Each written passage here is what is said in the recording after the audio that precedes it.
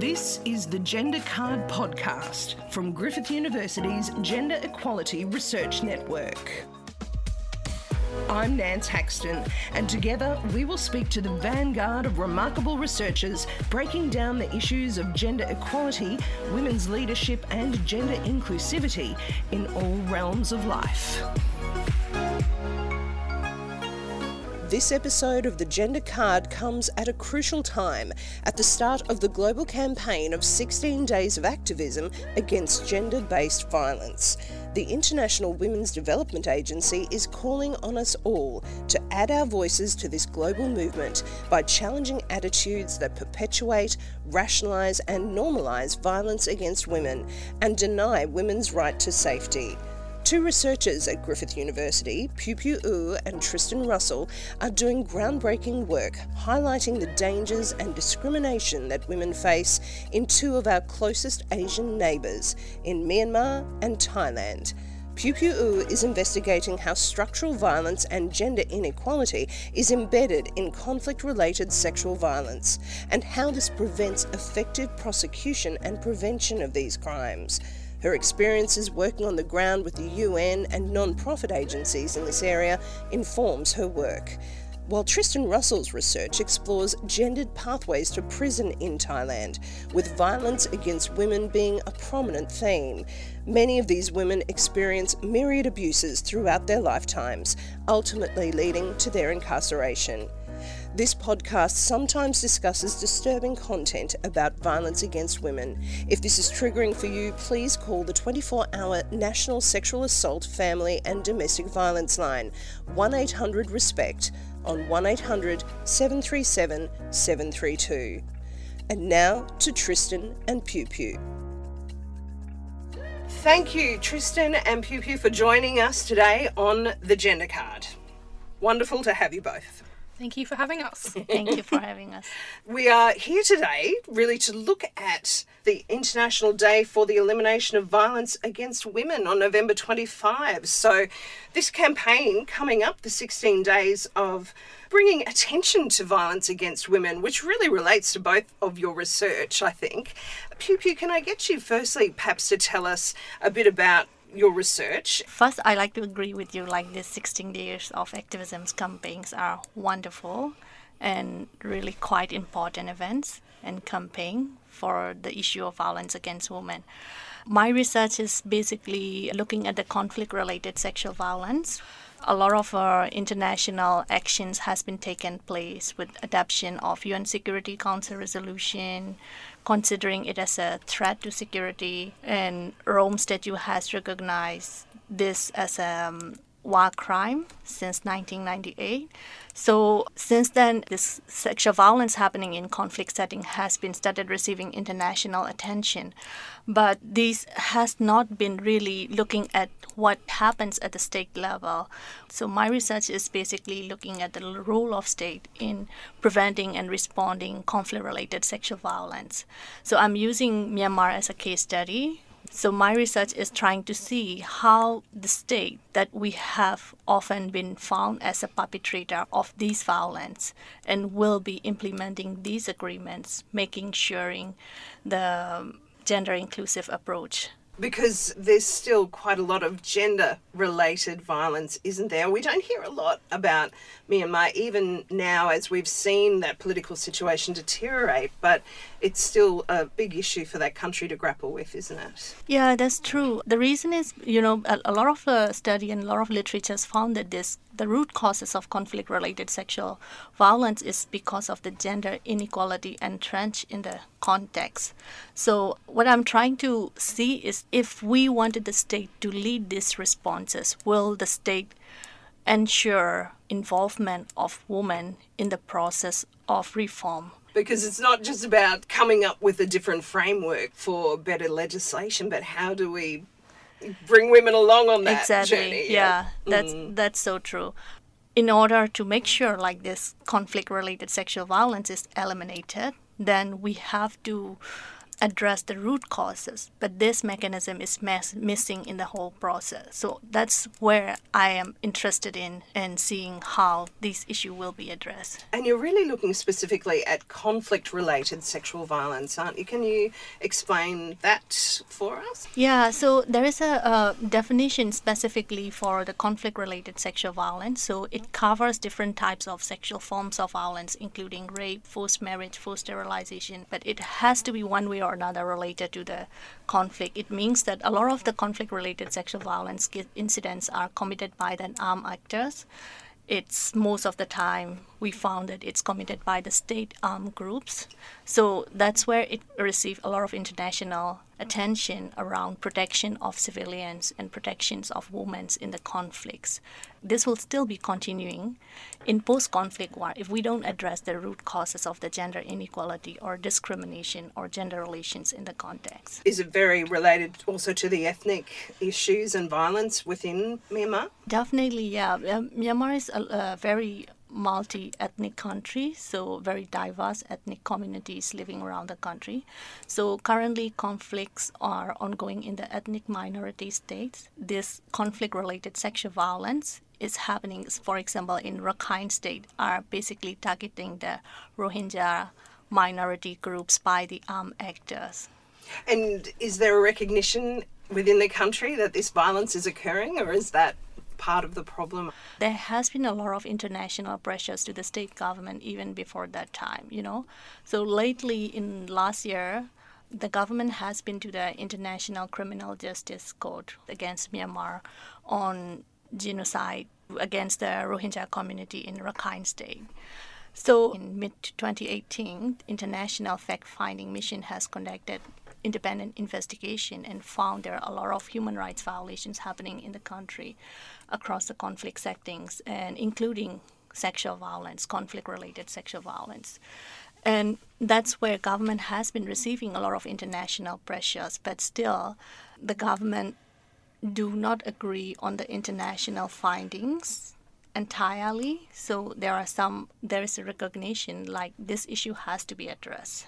But still, we don't see a lot of progress around that. Quite complex to look at from a researcher's point of view as well, I imagine. It does, actually, yes. And how to actually bring justice to people for what they are experiencing, essentially. Right. So one of the requirements in joint agreements specifically mentions the government to address the accountability and also prosecute the perpetrators who have committed. So the country is ongoing the nationwide ceasefire agreement, so which is in process.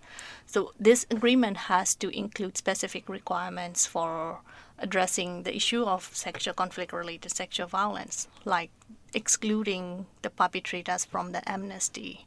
So these kind of things are going on. It's been progressive, I have to say, in that sense, but still, in my research, what I'm looking at is, like the changes only on the formal level, like legal institutions. You have the law for violence against women. By the way, we still don't have violence against women law in country as a whole nation.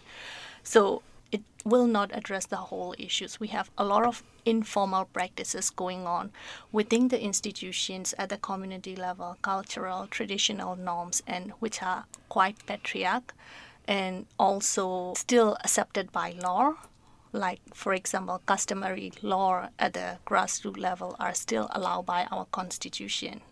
So that's where, like, women and girls are, even they experience violence at the grassroots levels, they have very limited options to seek justice from that stance. It sounds like it takes a long time for those changes in law to come down, to filter down, to affect the people that's right. on the ground. So that's where my research is looking at from that perspective, finding the opportunities for the local women activists to engage in the state institutional level reform process. So in my research, I'm trying to find opportunity for them. How could they get involved in the process of this reform? And Tristan, your studies or your research is a country that's close by in some ways, more looking into the prison system in Thailand and some of the gendered issues there. My research basically has been looking at how women and also men end up in prison in Thailand. So looking at their life histories, we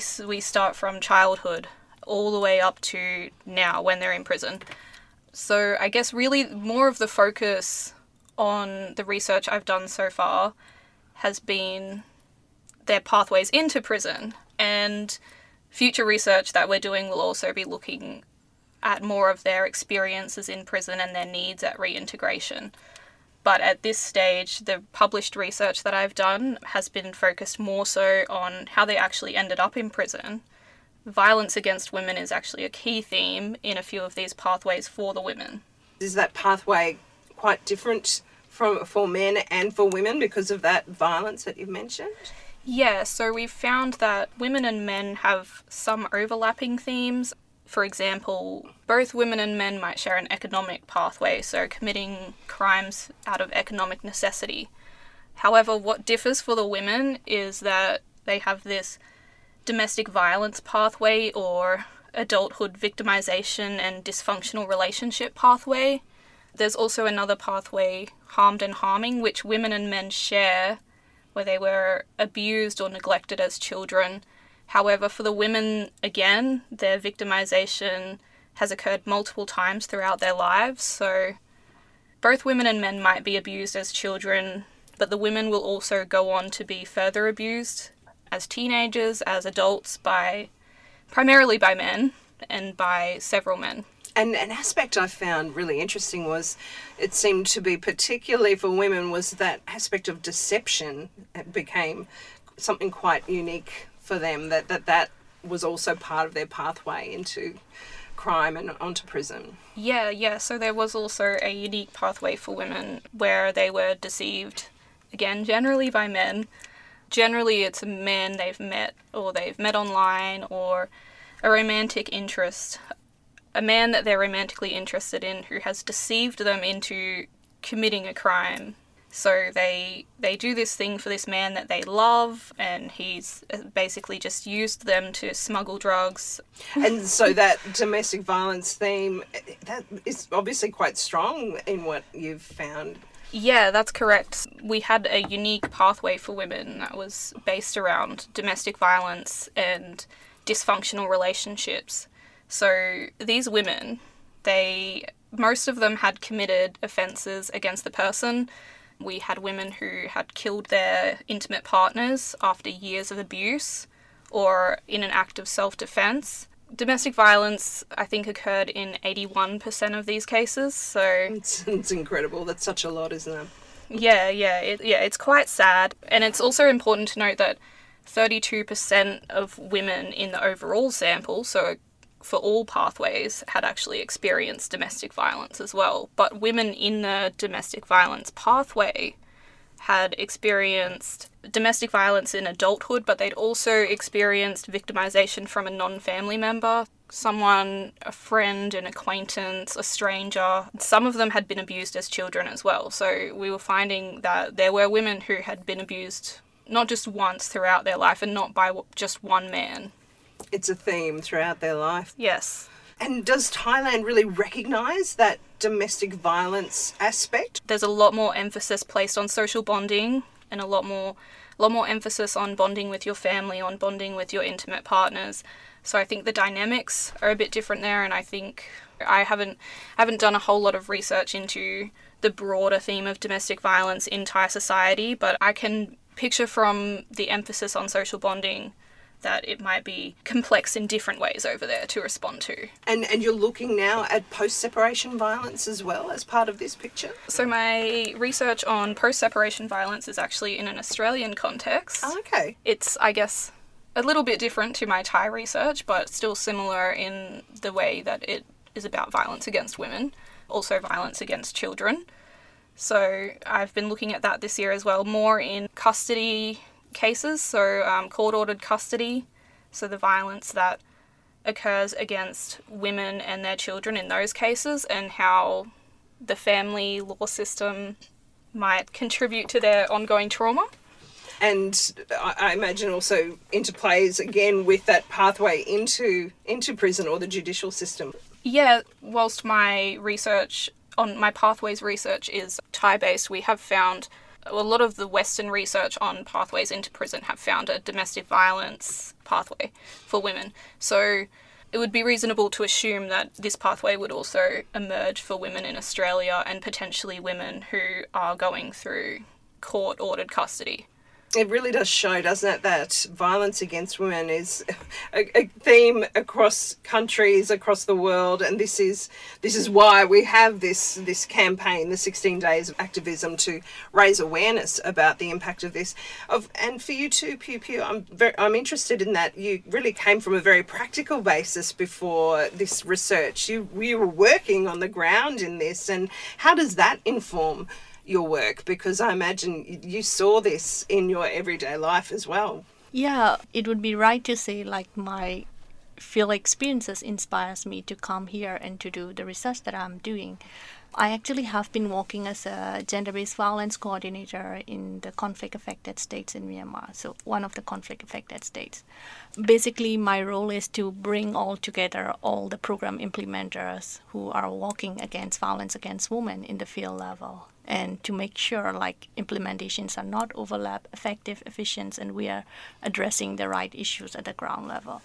So that inspires me to understand what state is actually doing in this area for addressing this issue. You've got some field work to go now, but of course with COVID, that complicates things, I imagine. What are your plans at the moment for taking that forward?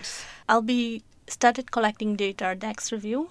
There are a lot of reports by women CSOs who has been published, but I'll be also studying virtual interview, contacting and reaching some of the women activists on the ground. I really doubt that I could actually reach to state institution at this stage, and maybe they're not willing to. But I'm gonna try that. But hopefully, if it is not the case, then I could contact to other international agency like United Nations, who are the main coordinator in these aspects of implementing joint communiques and who are operating at the country level. It's a challenging time for researchers, that's for sure. That's for sure.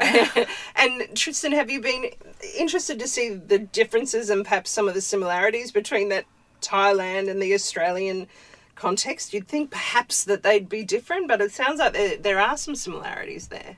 The domestic violence theme is a very, very common theme in both Western and non-Western feminist pathways research. It is a very common theme for women, and even in our harmed and harming pathways, where the women in our harmed and harming pathways have been abused from childhood. But not only have they been abused as children, they've also been abused as teenagers a lot of the time, and then as adults as well sometimes. So in our Thai sample, we found that a lot of these women were imprisoned for drug crimes. They had started harming themselves by some substance abuse just to deal with their trauma.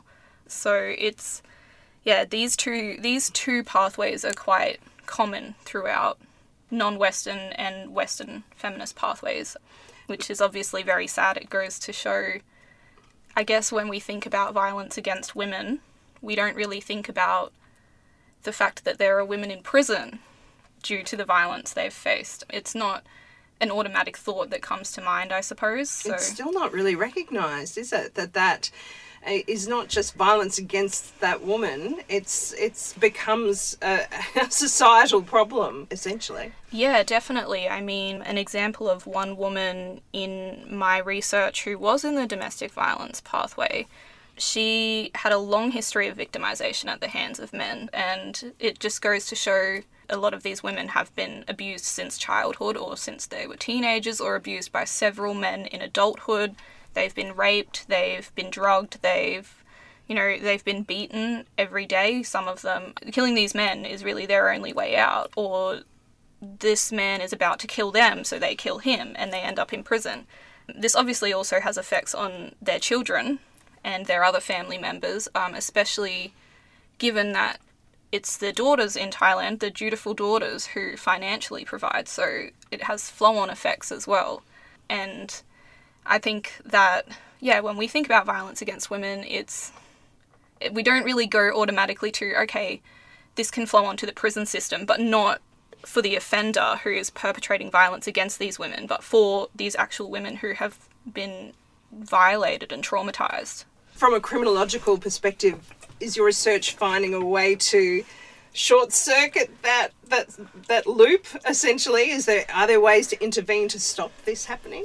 From my research, I guess we're looking more at what can we actually do for these women in prison. And obviously we've got the United Nations rules, so the Bangkok rules for the treatment of women in prison and non-custodial measures, which emphasise alternatives for women who offend, but we've still got very high rates of women in prison in Thailand. So I guess we're looking at really, okay, we've got these women in prison. What can we actually do to help them? And to reduce recidivism? And Yeah, of course. And I think Thailand, you know, the good thing is that they do place this emphasis on the treatment of women prisoners, and they do actually take on board a lot of research. We've got the Thai Institute of Justice, who I'll be working with throughout my PhD, and they do amazing research on how to better care for women in prison. We've got prison policies and programs. You know, nothing's perfect. We still have a long way to go, and it would, like, ideally these women wouldn't be in prison in the first place. And then I guess it's just when we're responding to them, we've got to be aware that these women are traumatized. Their lives have been characterized by violence and trauma. So the ramifications of violence against women in both these countries and around the world, we can just see it through your research, can't we, Piu Piu? What hope do you have that things can change, essentially? Just reflecting what Tristan has been talking about, the social bonding and stuff, and it's quite similar in my country as well. So basically societal patriarch norms and cultures, and which is most of the time under the name of traditional, and it's just quite shocking sometimes what I have actually experienced in the field also. You know, it's like one time, like, I have been told one of the women who became pregnant outside the village, and she was not allowed to get into the village because it's not traditionally accepted. So it's like she has been staying outside the village with on her own in some shelter that they have created for him, and finally she died in her labor with no assistance, and it really was quite shocking. So it's not only the one incident, there are a lot of the incidents which are ongoing at the grassroots levels, and nobody knows, or just been neglected by the state institutions, laws, and everything that we have are not reaching them and not protecting those women and girls at those levels. So when she was mentioning that, I was just quite reflecting, you know, so my research coming up from this perspective, like, we need to address the root causes, gender inequality and the discrimination against women at the grassroots level. And we must involve not only women, but also men and the entire society to get into address this violence against women. So I have to say it's quite challenging, you know, like a lot of the community there are sometimes some communities who actually do not allow you to get into their village if you are going to talk about gender.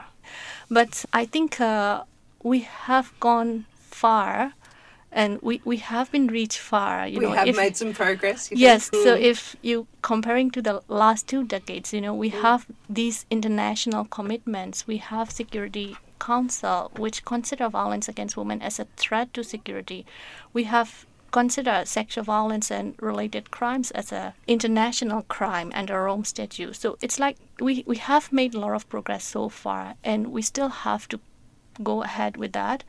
And like I was saying, we should also recognize the works that women activists are doing at the grassroots levels, and we have to hear their voices, and we have to bring them in our reform process. And I believe it will still take quite a lot of time, but we should be progressing from then. And that's what you've seen too, Tristan, that gender inequality basically is at the core of what's causing these problems? Well, yeah, I think so. And I think adding to Piu Piu's discussion around how we have progressed in society, I definitely agree with her there, and that we have a long, long way to go. This is speaking more broadly around violence against women. It really only wasn't that long ago that, and I guess still there is to a degree shame you were shamed for speaking about it. When I was a teenager and I spoke about my experiences, I was shamed for it. I would have never thought that I would be sitting here today talking about violence against women and talking about the impacts and what we can do to address that, which I think is really cool that it's being spoken about a lot more and that there are resources going into it.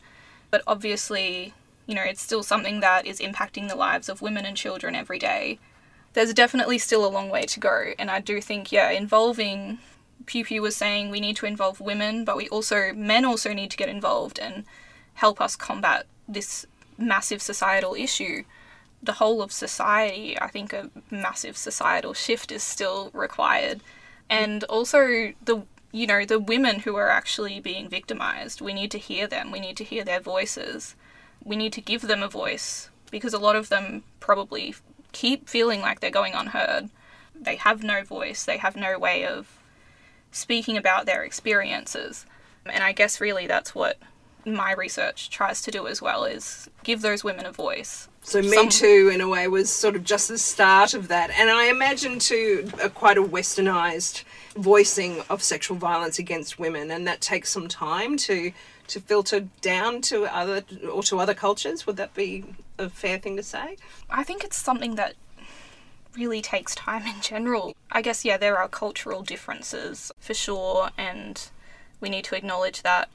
But even just more broadly, it's something that takes time. I mean, even still in the West, we've got a ways to go when it comes to, women are speaking out more and they are getting support, but they are still shamed, and we still live in a society where there's so much stigma around it. But violence against women is so normalised. You have people making rape jokes all the time and not calling people out on what they've done, how they've acted towards women, even if it is just, they've made a comment. Well, that comment isn't required, things like that.